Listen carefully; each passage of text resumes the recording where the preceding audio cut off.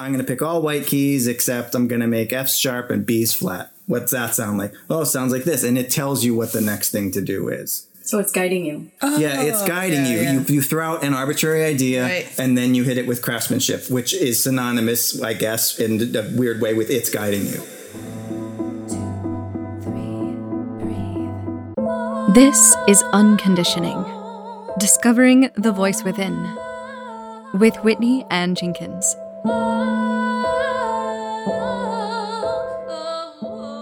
Hi, hello. Welcome to the very first episode of Unconditioning, Discovering the Voice Within, where I bring on guests and we talk about the inner authentic voice and how they've followed it throughout their lives, the challenges and the rewards that have come from that, and also the discoveries that they're still making. My very first guests that I have on the show are Andy Hasenflug and Robin Hasenflug, who are two incredible musicians who harmonize as a couple and who also happen to be my very good friends. And I wanted to bring them on the show because they're two of the most grounded individuals that I know with knowing themselves. And that is translated through their artistry as musicians. And I thought that they would have a lot of wisdom to share on this subject as we dive deep into this conversation. So before we get started, I would like to share a little bit of information about Andy and Robin. So Andy Hasenflug is a composer and a percussionist. He has an extensive list of credits in theater, dance, jazz, rock, classical, and commercial venues. And he include the U.S. Air Force Band, Denver Contemporary Dance Company, the Equity Library Theater, Chicago Shakespeare Theater, Cincinnati Playhouse in the Park. He's written jingles for Kroger food stores and Houlihan's restaurants. He's written a ton of compositions for commissions for various companies such as Dance Alloy and Labco. He's worked as an accompanist for dance at the American Dance Festival, where he serves as the music director. He's also worked for the Dayton Contemporary Dance Company, the University of Cincinnati, Helander & Co., Kim Robarts Dance, the University of Colorado, SUNY Purchase, and also Columbia College Chicago, which is where I went. And funny story, Andy worked there when I was attending there, and we probably passed each other hundreds of times before meeting years later. And he currently serves as the music director for the dance department at Slippery Rock University. And somehow I actually convinced Andy to play on stage with my band a couple times. So quite a resume there. And then we have the lovely Robin Hasenflug, who is a cellist, and she performs as a soloist, a chamber musician, and an orchestral player throughout the US, Canada, and Europe. She was named an Emerging Artist of 2018 by Symphony Magazine. As a member of the Holzer Music Festival, she performed in a concert tour of Italy, and she also concertized in Germany in the same region where she played with the Flats Theater Opera Orchestra. And in the US, Robin's all over the place. She serves an assistant to the principal of the Wisconsin Chamber Orchestra in Madison. She continues her post as principal cellist of the Butler County Symphony Orchestra, as well as performing with the Erie Philharmonic and Wheeling Symphony. Robin performs regularly with the Trans-Siberian Orchestra. She's played concerts with Evanescence, Disturbed, Josh Groban, and Michael Bublé. She's featured on my first album, and she is currently teaching privately in her studio and serves as a cello professor at Westminster College. And this isn't even all of their resumes. It's very extensive, but just to give you an idea, these are two very impressive individuals, and every now and then Robin and Andy combine their efforts and fuse their music into the duo Hasenflug. So I'm really excited to introduce them to you in this conversation. It's very candid and honest and fun and full of energy. So without further ado, I present to you Robin and Andy Hasenflug. No, I'm excited. I love answering questions. I have a little guideline that we can veer off of or not follow at all. That sounds like I love that. Yeah. Jinx. Wow. Wait, magic. You guys have been like my COVID constants. Wow. I think. Yeah, I agree. I think you're one of our constants as well. I think that should be a Bigelow tea. Yeah. Well, I mean, it's hard because COVID constants. I don't know. Like, we love a lot of the families in the neighborhood, but everybody's Constant like COVID. I'm sorry. Okay, forget it. I'm not going to talk anymore. I know. I'm sorry. I did that. I admit it. I apologize. Okay, now I can listen. No, I don't care. I don't even know what I was talking about. And I didn't even like what I was saying anyways. I'm glad you interrupted. No, it's just that everybody has to. Okay. No, I like mean, neighbors. Neighbors, I love you. But we all have to distance a little, right? Yeah. And, they have a bunch of kids and everybody's worried about killing people with their children. Oh, yeah. As carriers, I get it. We kill people with our children. So what's the first thing on your Ning Nang? Yeah, let's hear one of your first things. I want to hear about little Andy and little Robin. You mean when we were children? When we were children. And I want to talk about when you first realized that you had individual thoughts within yourself and not just something that people... Whoa. Interesting. I really have to think about that. That's tough because I don't have a lot of memory back then. I do remember when I would get upset. I mean, this is probably pre-being able to write, so whatever that is, like 4, I guess. That I would sit in a corner and go, I'm me. Perfect. That's just like the core of your personality. Sitting in a corner going, I'm me. I'm me. So then there you go. Short answer. That's really great. But what did that mean though to you? I can't tell you that. I mean, I don't think it meant like I realize I'm sentient, but it did mean I am me. Yeah. Like I don't have to get along with your other shit because I'm just me, I don't have to be you or do your thing or believe your beliefs. Totally. Which is why I wanted to have you on this podcast, really, because I feel like you, out of so many people that I know, are able to carry that with you. Oh my gosh, yes. Him, not me, but him. Well, maybe that's true. I don't know. Anyway, you too, Rob. So what are you talking about? Well, I've got my own version. You're a rock star, and you carry that everywhere. Yeah, you got your own fierceness. So you're you, huh? What about you? What about little Robin? As far as when I was having I was just actually, while you were asking that question, I was trying to think. And I remember being in art class when I was in 4th grade we were making some sort of like t-shirts. And I had this idea about sneaking out at night, which was something it wasn't even a concept of actually doing at 9. But I thought that like the idea of freedom was so exciting.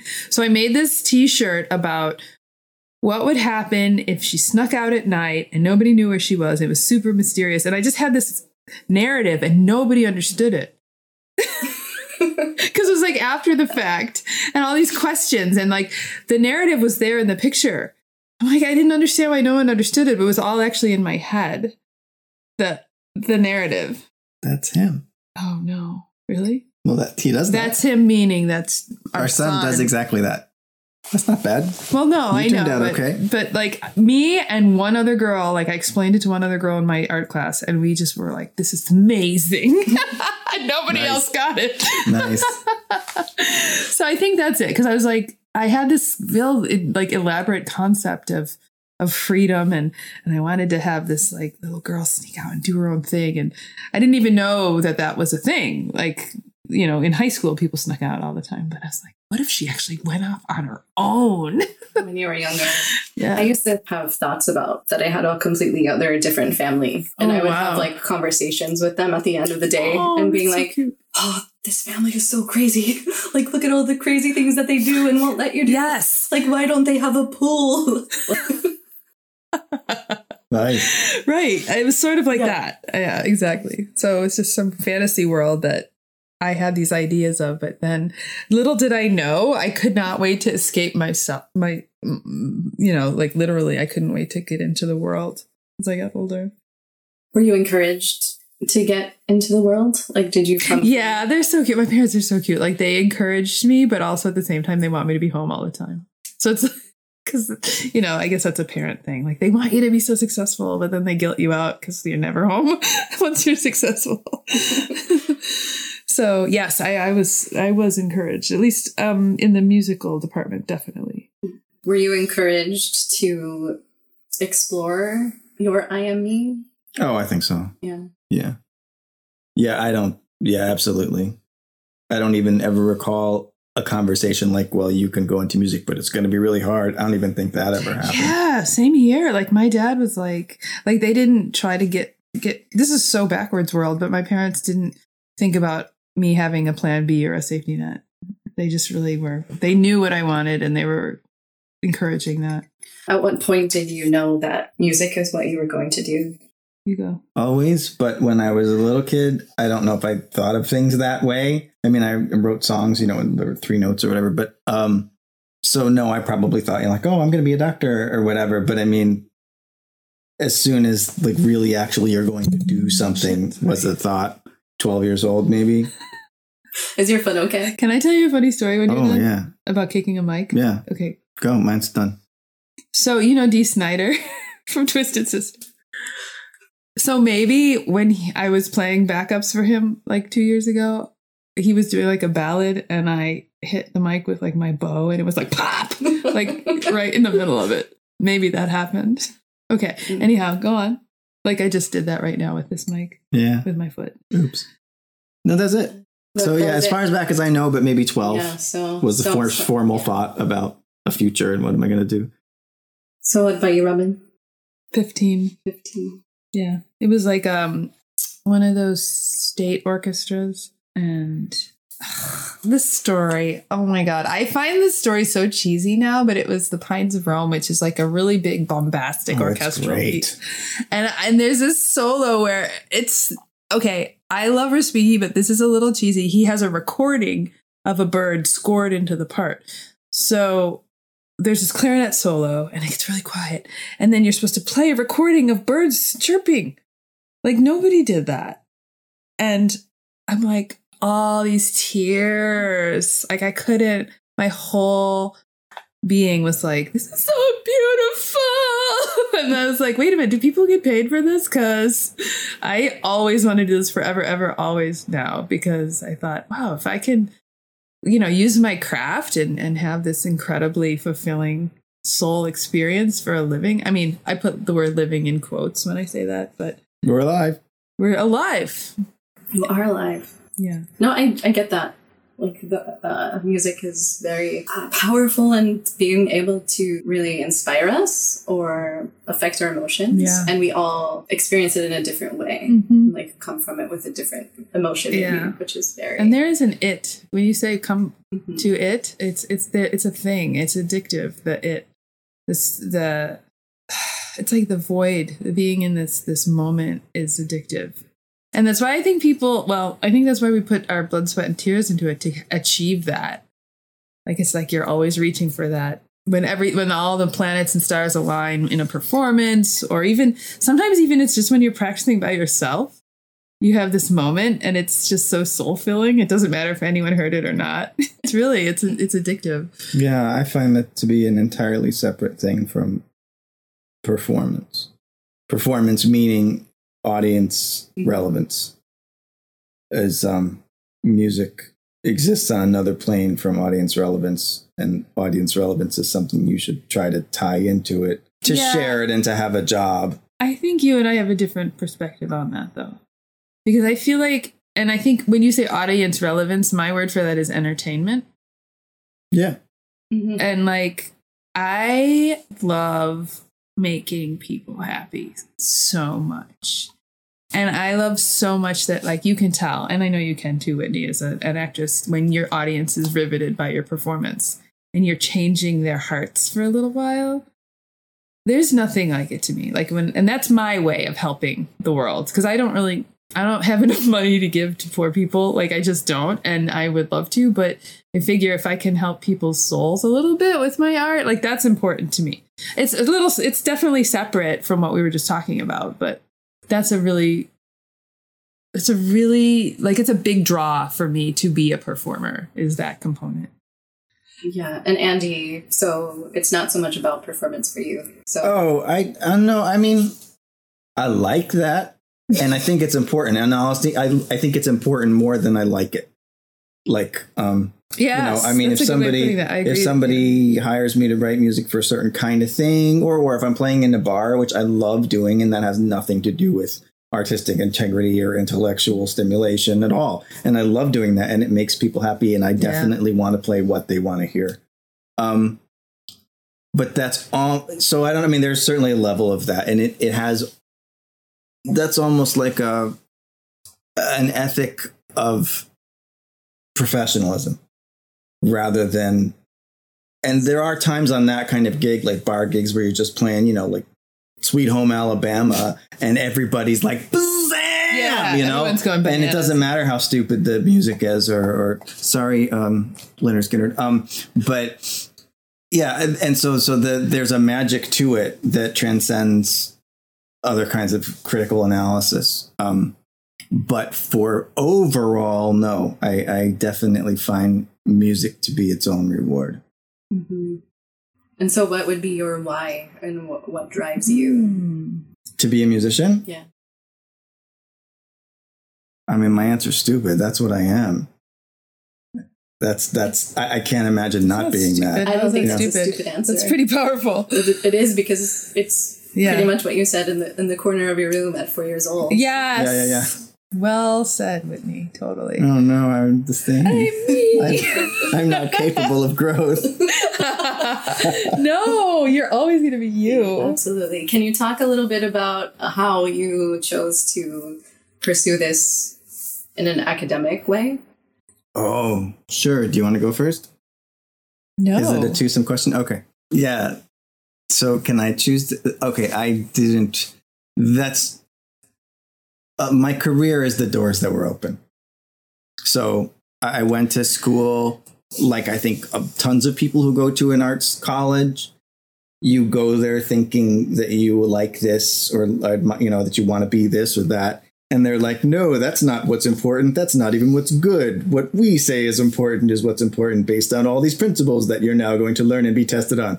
And it's hard to walk away from that without buying into it. So I definitely bought into the value of intellectualizing the art form through college and grad school. But being in that field myself is just because I got gigs working for colleges. So I went to an undergrad where they had an okay music school and a great dance school at the time. That's SUNY Purchase. A lot of the big people and big companies at that time were coming out of and big dance companies. I mean, were coming out of SUNY Purchase, and the music department was fine, but we always collaborated. So the music students got to play a lot of dance classes, which is amazing because there were really heavy accompanists there, also from New York City. And then we'd play half the classes. I don't know whose arrangement that was. At the time, I didn't even think about it because the kids in the music department, compared to what they could have as the seasoned professional A-list accompanists that would also come in, the kids in the music department were like pathetic. Like we shouldn't have gotten paid. We should have been fired.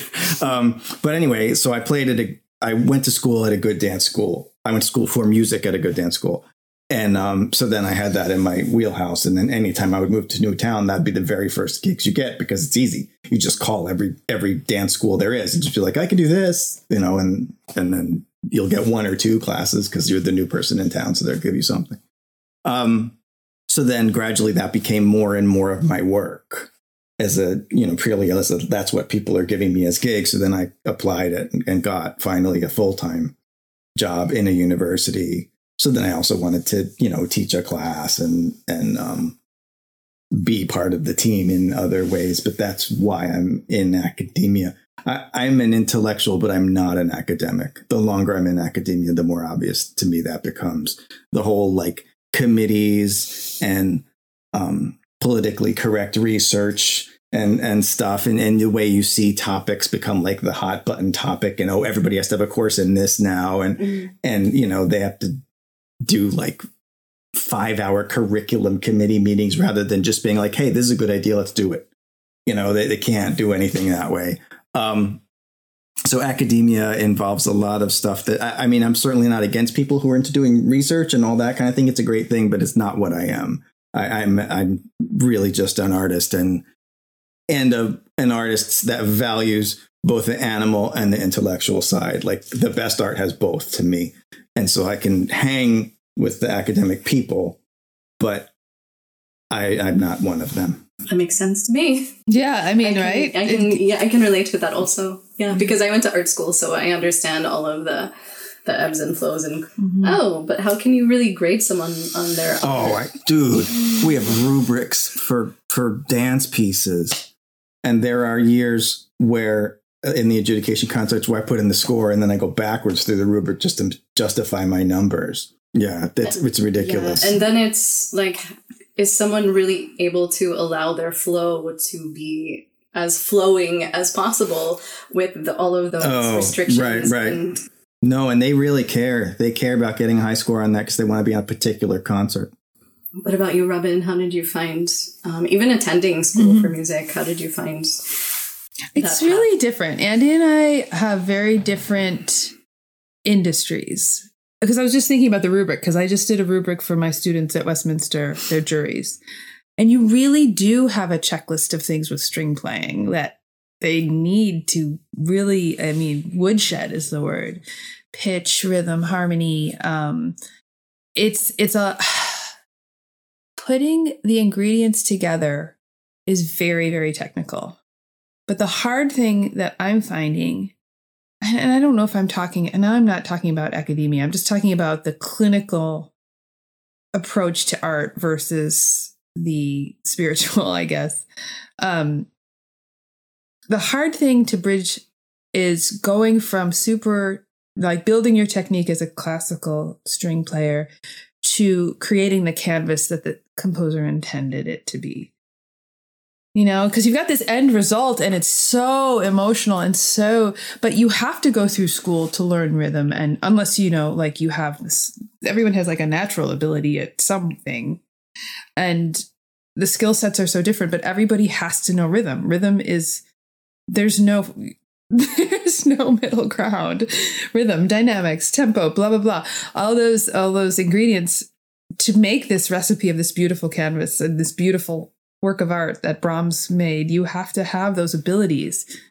You have to, and they have to be very, very good.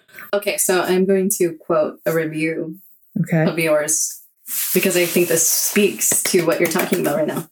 It says, her control of the cello allowed her instrument to sing as if it were a human voice. Yeah. So can you talk about what it's like to balance like the technique versus allowing things to flow and express? I know. I'm just now starting to be able to articulate that particular component, I don't know, of being a musician, because you have to do all the work at home. And my analogy to my students lately has been like, if you imagine somebody getting ready for a date and they have like a mask and like cucumbers on their eyes and curlers in their hair and a robe, and they look crazy, but that's all the preparation work. You don't want to hear people hear you practice. Practicing sounds bad, but you have to do all that stuff. But somewhere between all the preparation, all the scales, the etudes, the practicing your shifts, somewhere between that and the stage is where you need to wash your face of the mask and start to put on the lipstick and start to bridge the gap between the technical and the spiritual. And some people have the natural ability to play musically without having to evolve away from all the woodshedding of learning a piece of music to the stage. But I think so many music students, including myself, you have to start to evolve away from all the work you did and start to tap into the composer's intentions now that you have the tools to do that. And you have to learn how to stop micromanaging and quiet the chatter in your head to let the phrasing flow and to let the music flow. And there's for me and for my students as well. I mean, there are brilliant musicians out there who were born with this. And then there's those of us who have to learn the steps between technique and artistry and just pure, but you can't have the artistry without the technique. Right.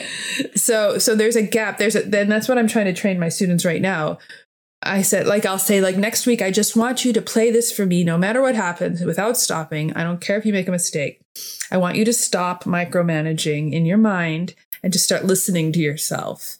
And that's where the vocalness, like cello is a very vocal instrument, I think. I think it's and that review really warms my heart because I really feel like the cello is probably the closest thing to the human voice, one of the closest instruments.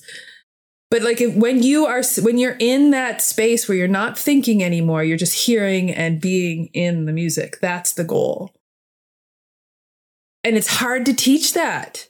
And I think it's hard for me to do it myself sometimes. But I think for me, it's like when I teach it, it's just a matter of letting the student relax into the music and hearing it and trusting that you know how to play it so you don't have to constantly correct yourself technically. It's a hard take a deep breath. Music is hard. Because a lot of your work is interpreting something that someone else has composed.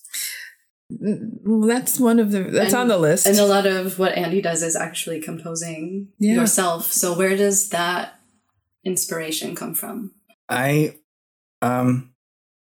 believe pretty strongly that creativity doesn't exist, and that the person who's quote unquote creative is the person who's willing to show what they made to other people.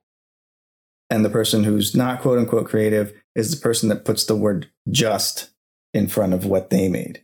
So in music, that might be like, well, that's just a D major scale, or that's just a 1-4-5 chord progression, or that's, just me rhyming true love with dreaming of. Like, and then there's the person that's like, listen to this, and it's not any better or more complex or whatever. And I think that's true across the board in any art, and maybe just in anything. That I'm not necessarily, I believe in talent and stuff like that. I'm just saying, like, creativity itself, I don't know how that much that actually exists. This is funny because I think you're one of the most creative people I've ever met, if not like the top.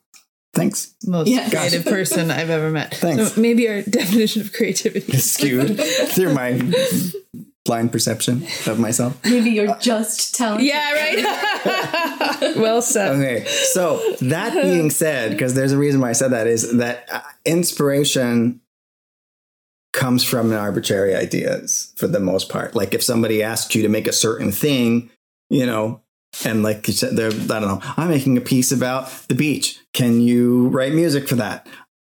So, what am I going to start with? Just pick any arbitrary things. Okay, I'll start with ocean sounds. I'll start with, what do you like about the beach? Oh, playing. I'll start with people playing volleyball sounds, and how would that sound in music or whatever. Or you might be making some, postmodern decision. You're like, well, then I'm going to make concrete industrial sounds because it makes me long for the beach. So like any arbitrary decision you make is fine. Then you just vomit some stuff out based on those parameters. And then the inspiration, in quotes, starts, which is then you chisel. Then you are. Okay, so you're saying that that's not creative because somebody dictated what you're. No, I'm saying it's not inspired. Okay, so that's someone giving you an assignment, basically. Right. No, but I think that's anything. Right. You can just start with, I'm just going to do something I want. Well, I'm going to pick all white keys, except I'm going to make F's sharp and B's flat. What's that sound like? Oh, it sounds like this. And it tells you what the next thing to do is. So it's guiding you. Oh, yeah, it's guiding you. Yeah. You throw out an arbitrary idea, and then you hit it with craftsmanship, which is synonymous, I guess, in a weird way with it's guiding you. Cool. So what is it? Quality. Or the and emotional response. Emotional response. I like that. So your careers have taken you all over the world. Almost. Right. A lot of the world. A lot of the world. There's still some things we haven't seen. Lots of things. Okay. P.S. I don't mean to. But you lived in Germany, yes? That was nice. You've experienced that was great. Lots of different places. Yes. And so how did that inform your voice as musicians? Or did it affect that at all? Did it change your voice inside of you? I'm sure it did. Well, I mean, honestly, I think everything does. But for classical musicians, it's like a pilgrimage. Like you have to go over to Vienna and Salzburg and just visit, the graves and the homes of your I really feel like it's just such a nice way. I mean, for the working backwards, the fact that we're still playing these people's music and it's so revered and it's so ubiquitous is like it's a gift. And then to be able to go to where they were inspired. I think that's what I'm trying to say. It's like to go to their homelands and see where they took inspiration, Mozart and Bach, and just to go to the Thomaskirche where Bach worked. You're like, what? And just to have, but then also to experience the way Europeans and their ensembles are. I actually played in an opera company over there, and I got to know how their economy and how their government and their society supported the arts. And that was just so exciting to see, because here we're supported, but it's not a part of your taxes. I mean, that's how systemic the arts are in Europe. So it was nice to have that exposure to see a different way of approaching, or a different way a society values its culture. I think it was very, and I would, when we were there, being a cello player, because I'm not going to say how many years ago it was, but being a cello player over here was kind of odd. Like, so I'd walk in to a restaurant with my cello and like the whole restaurant would like, but then in Europe, you'd see other cellists and it almost like we had like our own little like handshake. We're like, hey, yo, another cello player, we're everywhere. And this was like, this must've been 2000. But that was when now cellos are everywhere in our States. But like when I was growing up, it was so weird to walk around with your cello. It was like, what is that thing? Like, which is dumb. I don't know why that was a thing. But in Europe, it's just more infused into the culture there. And I loved to be in that. What about you, Andrew? Yeah. So what exactly is the question? Yeah, I'm sorry. I just want to clarify. It's like living in other places. Did you feel that your voice, your what was guiding you to chisel away at those creations that you're making? Do you feel that that changed? Yeah, certainly it changed. I mean, just your ideas of, right and wrong, politics changes, but then also the art osmos isn't a word, but whatever the word for osmosis is, that's osmos.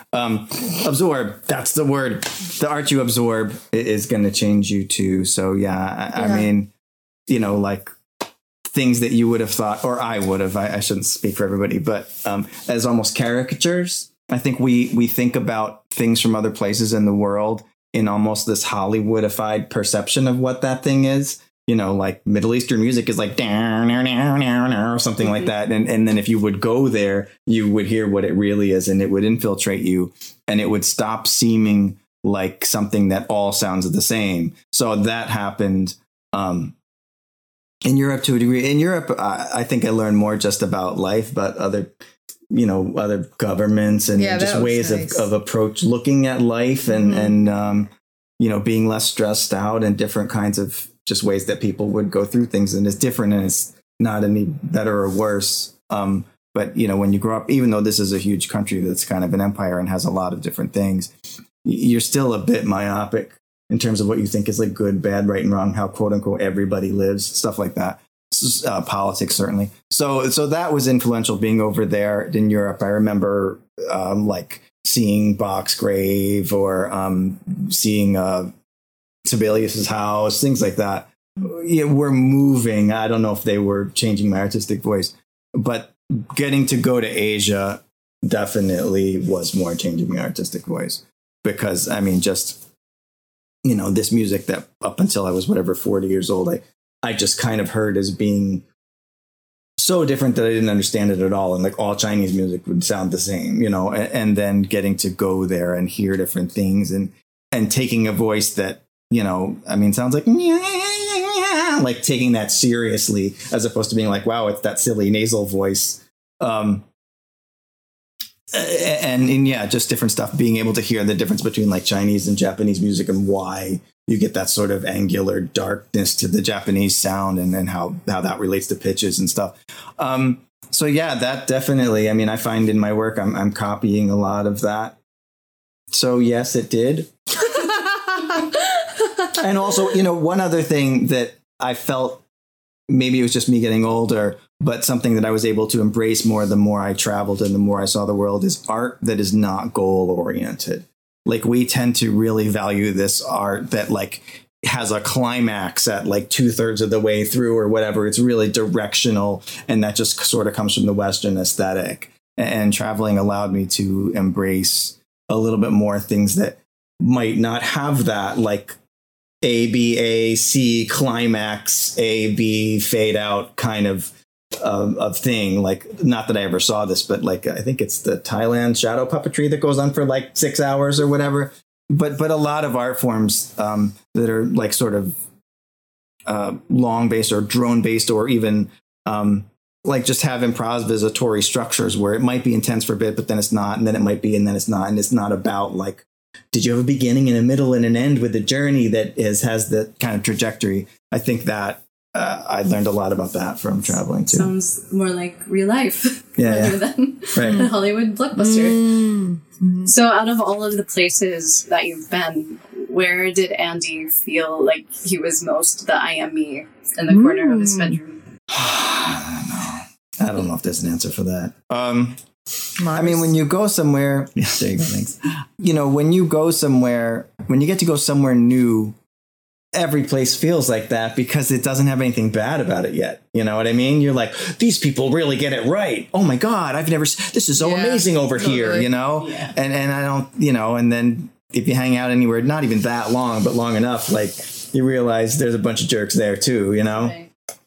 Yeah. So no, I don't know. I mean, I think it's here because actually in the States, I'm sure they do this everywhere, but it is a melting pot.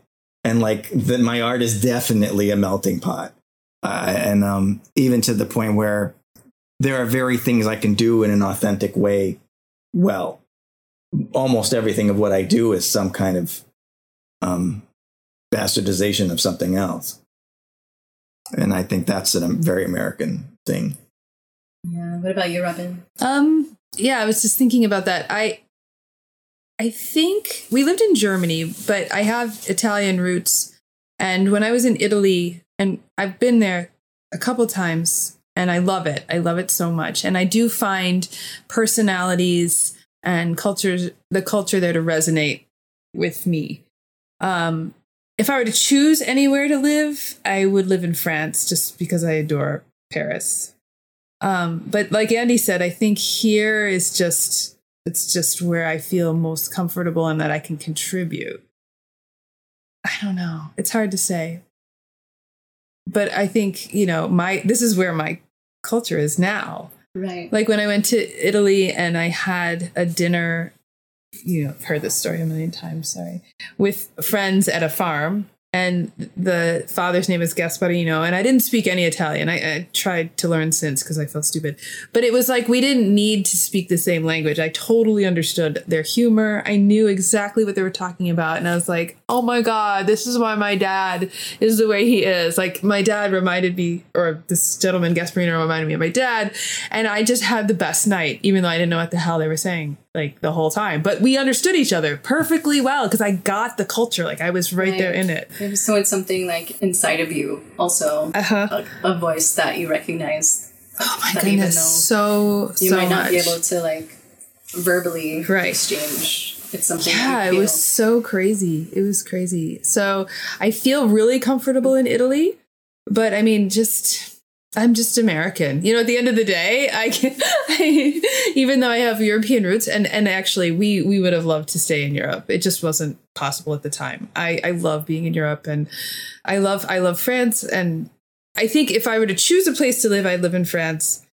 Even though I had that sort of connection with Italy, I just feel like there's something about the French culture. I think it's my mother's fault because my mom's like a total Francophile and she taught us French and she made us take French and we weren't allowed to take Spanish. And, you know, that was like her thing. So maybe this is her fault. But culturally speaking, yeah, I feel like I do more good here. And I feel like because of my experiences and my, you know, the infusion of all the different cultures I've lived in, I like to share that here. Mm-hmm. And it seems like ever since I've even met you, you're branching out of your comfort zone because you're doing more experimental stuff rather than just sticking with your classical roots. Mm-hmm. Can you talk about that a little bit? What drove you to? Well, I mean, I listened to a lot of different music growing up. I definitely listened to my share of classical. My father was the big, like old school jazz aficionado, as well as classical music. And so that was always on in the house or in my dad's big giant Cadillac. Like he'd be smoking a cigarette listening to like Artie Shaw or like Woody Herman. Like he always had the big names on. He just loved jazz. And so I kind of grew up listening to it. And then I listened, you know, my favorite bands were like Rush and Yes and The Police. And I just loved music, and I loved whatever really moved my spirit. So it could have been Prokofiev, because I listened to Prokofiev very young, which is weird, but and it's just stuff that gets infused in your developmental years into your DNA. So I listen to tons of different things, and I know how to play it, and it also moves me to play it. So, I started doing the Trans-Siberian concerts in 2013, and it like unleashed something that I had. It was dormant because I was working so hard to be a classical musician all these years that I hadn't tapped into the fact that I know this music, I understand it, and I love it, and it's super fun, and it really isn't that different from the energy I put into playing Shostakovich. So I started doing more of that, and then other doors opened up, and I didn't say no anymore. I just started saying yes to everything, and I ended up on the stage with a lot of really cool names, which could be considered just gigs, but I considered them effing amazing. And I got to play some great stuff with great musicians and artists. And I just got addicted to it. I just opened, like something was unleashed. It's all Trans-Siberian's fault. They unleashed the beast. Yes. You also play a lot of weddings. Tons. And so how do you make that be okay for you after you're playing the same thing? Oh, that's such a great question. I love this question because that's a journey in and of itself, because weddings are super lucrative. They're not hard to do. But you are expected to be, great.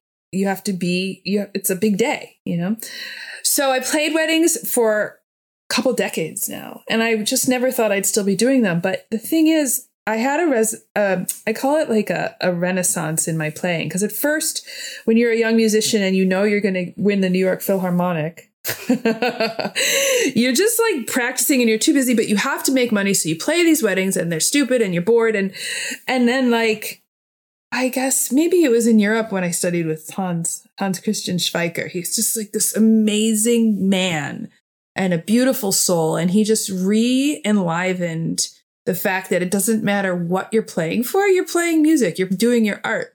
So you could put me in any situation right now and I will be having the time of my life.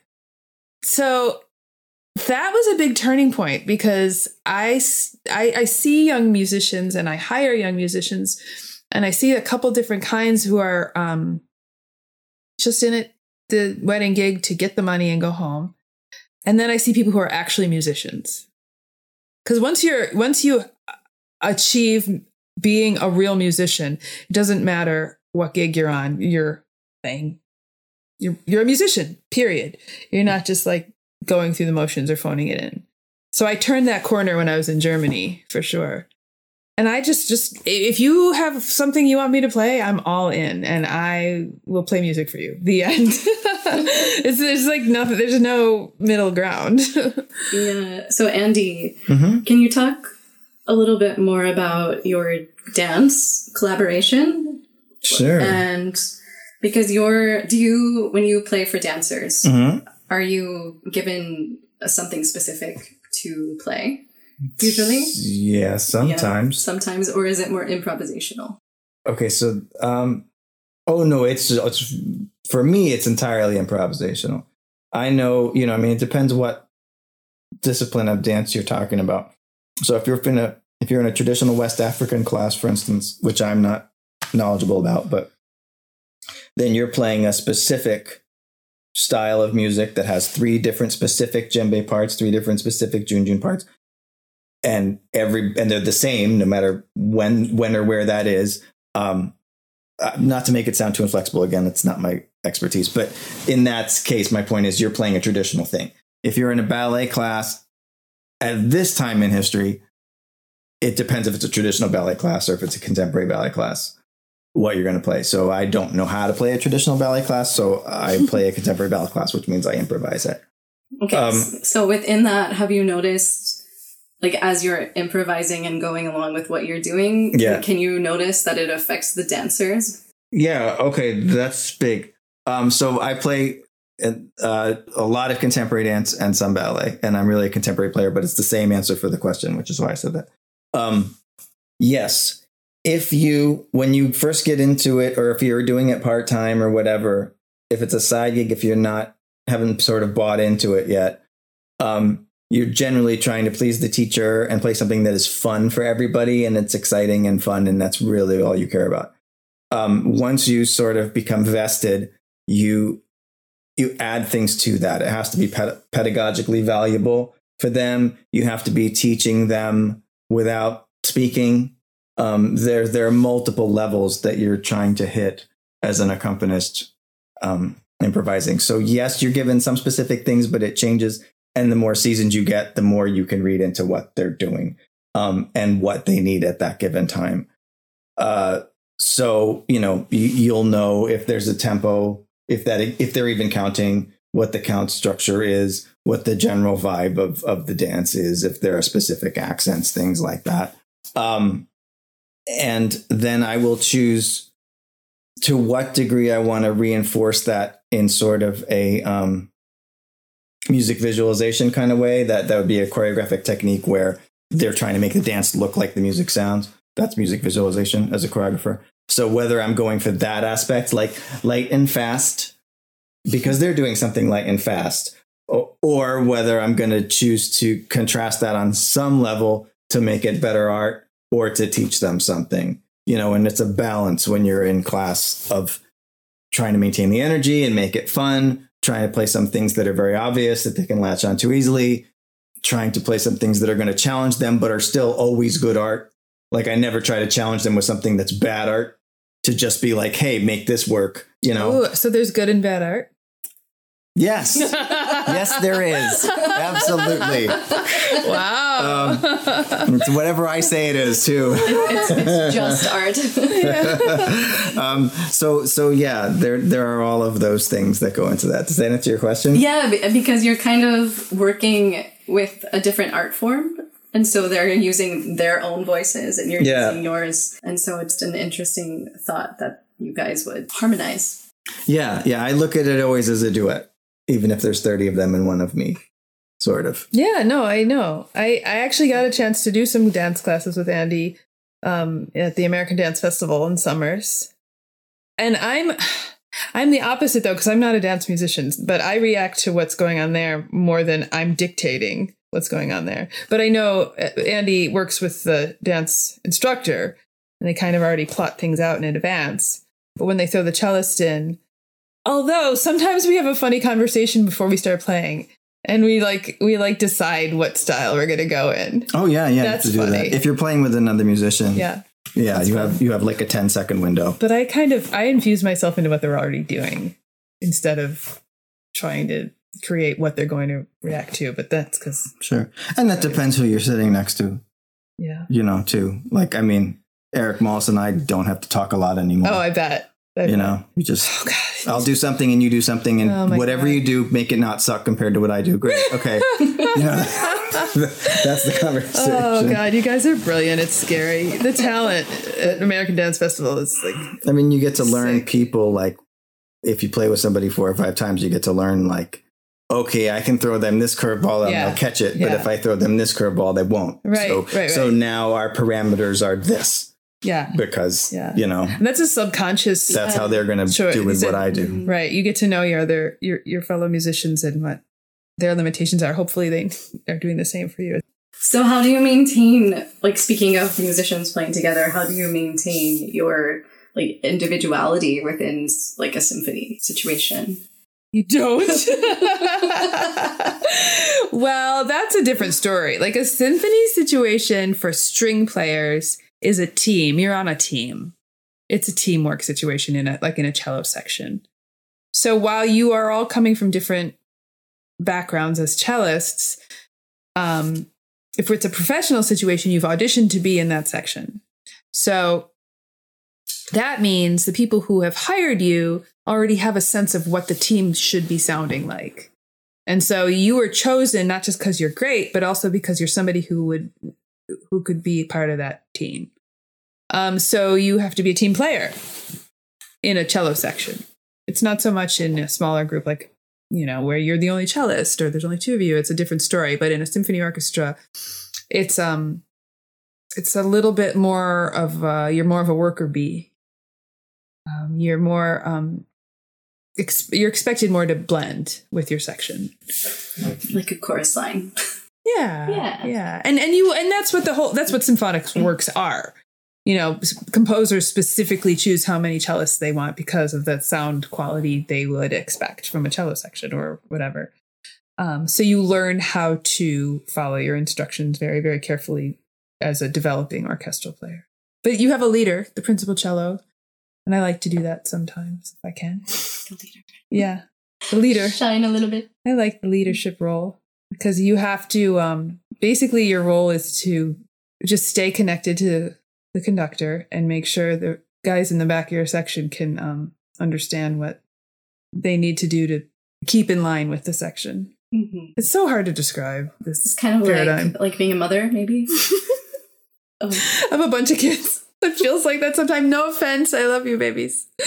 But sometimes you really do. You feel like, no. And you have to turn around. I mean, you don't always have to turn around and say a thing to your section, but often you feel compelled because you hear stuff. And you have to, just gently remind, or diplomatically is the way I like to do it. Right. Yeah. And so you do have a son. I do. We do. You guys have a son. And so keeping in mind the little you in your corner, the I am me, how are you able to take your experience and pass that on to Jude? Sure. I mean, you try. You can't, I don't know about other people, I can't stop myself from trying. Probably in a way that becomes overbearing. And then he's not going to espouse all that anyway. And that's okay. I mean, you do your best, and it's Herculean, and I don't know if it ever ends. I'm not there yet. But I mean, you're pretty much constantly trying to mold them. And maybe that's not even good. And also, you're constantly trying to not mold them. Because sometimes I'm like, ooh, that's really not the kind of behavior I want him. You're trying, you know what I mean? You want to be better. Yeah. Because you want to lead. You have to lead. You lead by example. That's how it is. And when you realize your example's bad, you're like, oh, geez, I really don't. He's pretty headstrong, though. I mean, I played him something the other day I just thought was amazing. I'm like, listen, this is amazing. And then 2 days later, he's like, I didn't like that song that you said was amazing. I was like, oh. So okay. So good. He knows his I am me. Oh, yeah. No, yeah. That's not the problem. He knows it very, very well. He's good with I am me. All right. I guess to wrap things up, I have one question for both of you. If your inner voice had a billboard, what would it say to the world? I'd say a Jackson Pollock. You just have a Jackson Pollock. Yeah. I mean, I'll try to think of a better answer, but... No, I think it's a pretty good answer, Andy. I don't know, man. I mean, it says things that are contradictory, It says, secular humanists unite, but then it also says, respect everybody's beliefs, That's fair. It's kind of a Jackson Pollock. What about you, Robin? Oh, my God. Actually, mine would say be kind. Well, yeah, mine was going to be sort of hippie too, like hippie, kumbaya. I think it would just say, don't forget to love each other.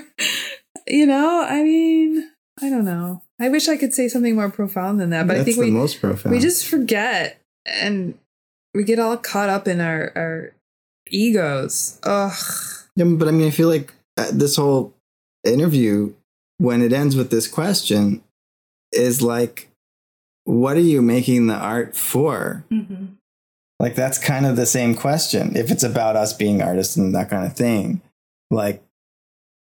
and that at the end of the day, art is this thing that takes away pain or transforms it or brings joy or basically tries to get us to not be pieces of shit. Pieces of shit. Yeah. Don't be a piece of shit. There you go.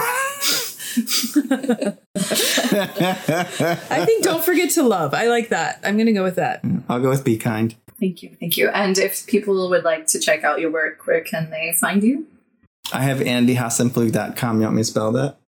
You can. I'll also put it in the show notes. Okay, ANDYHAS as in Sam, ENP as in Paul, F as in Frank, LUG.com. Perfect. And Robin? I chopped off a lot of our name, and I'm sorry. Mine's robinhazen.com. That's fine. So ROBINHASEN.com. That's my mother's stage name. I know, sorry. Hi, Andy's mom. Thank you, Whitney. Yeah. This was so fun. Thank you so much for joining me. We'll see you next time. And until then, stay tuned in to you.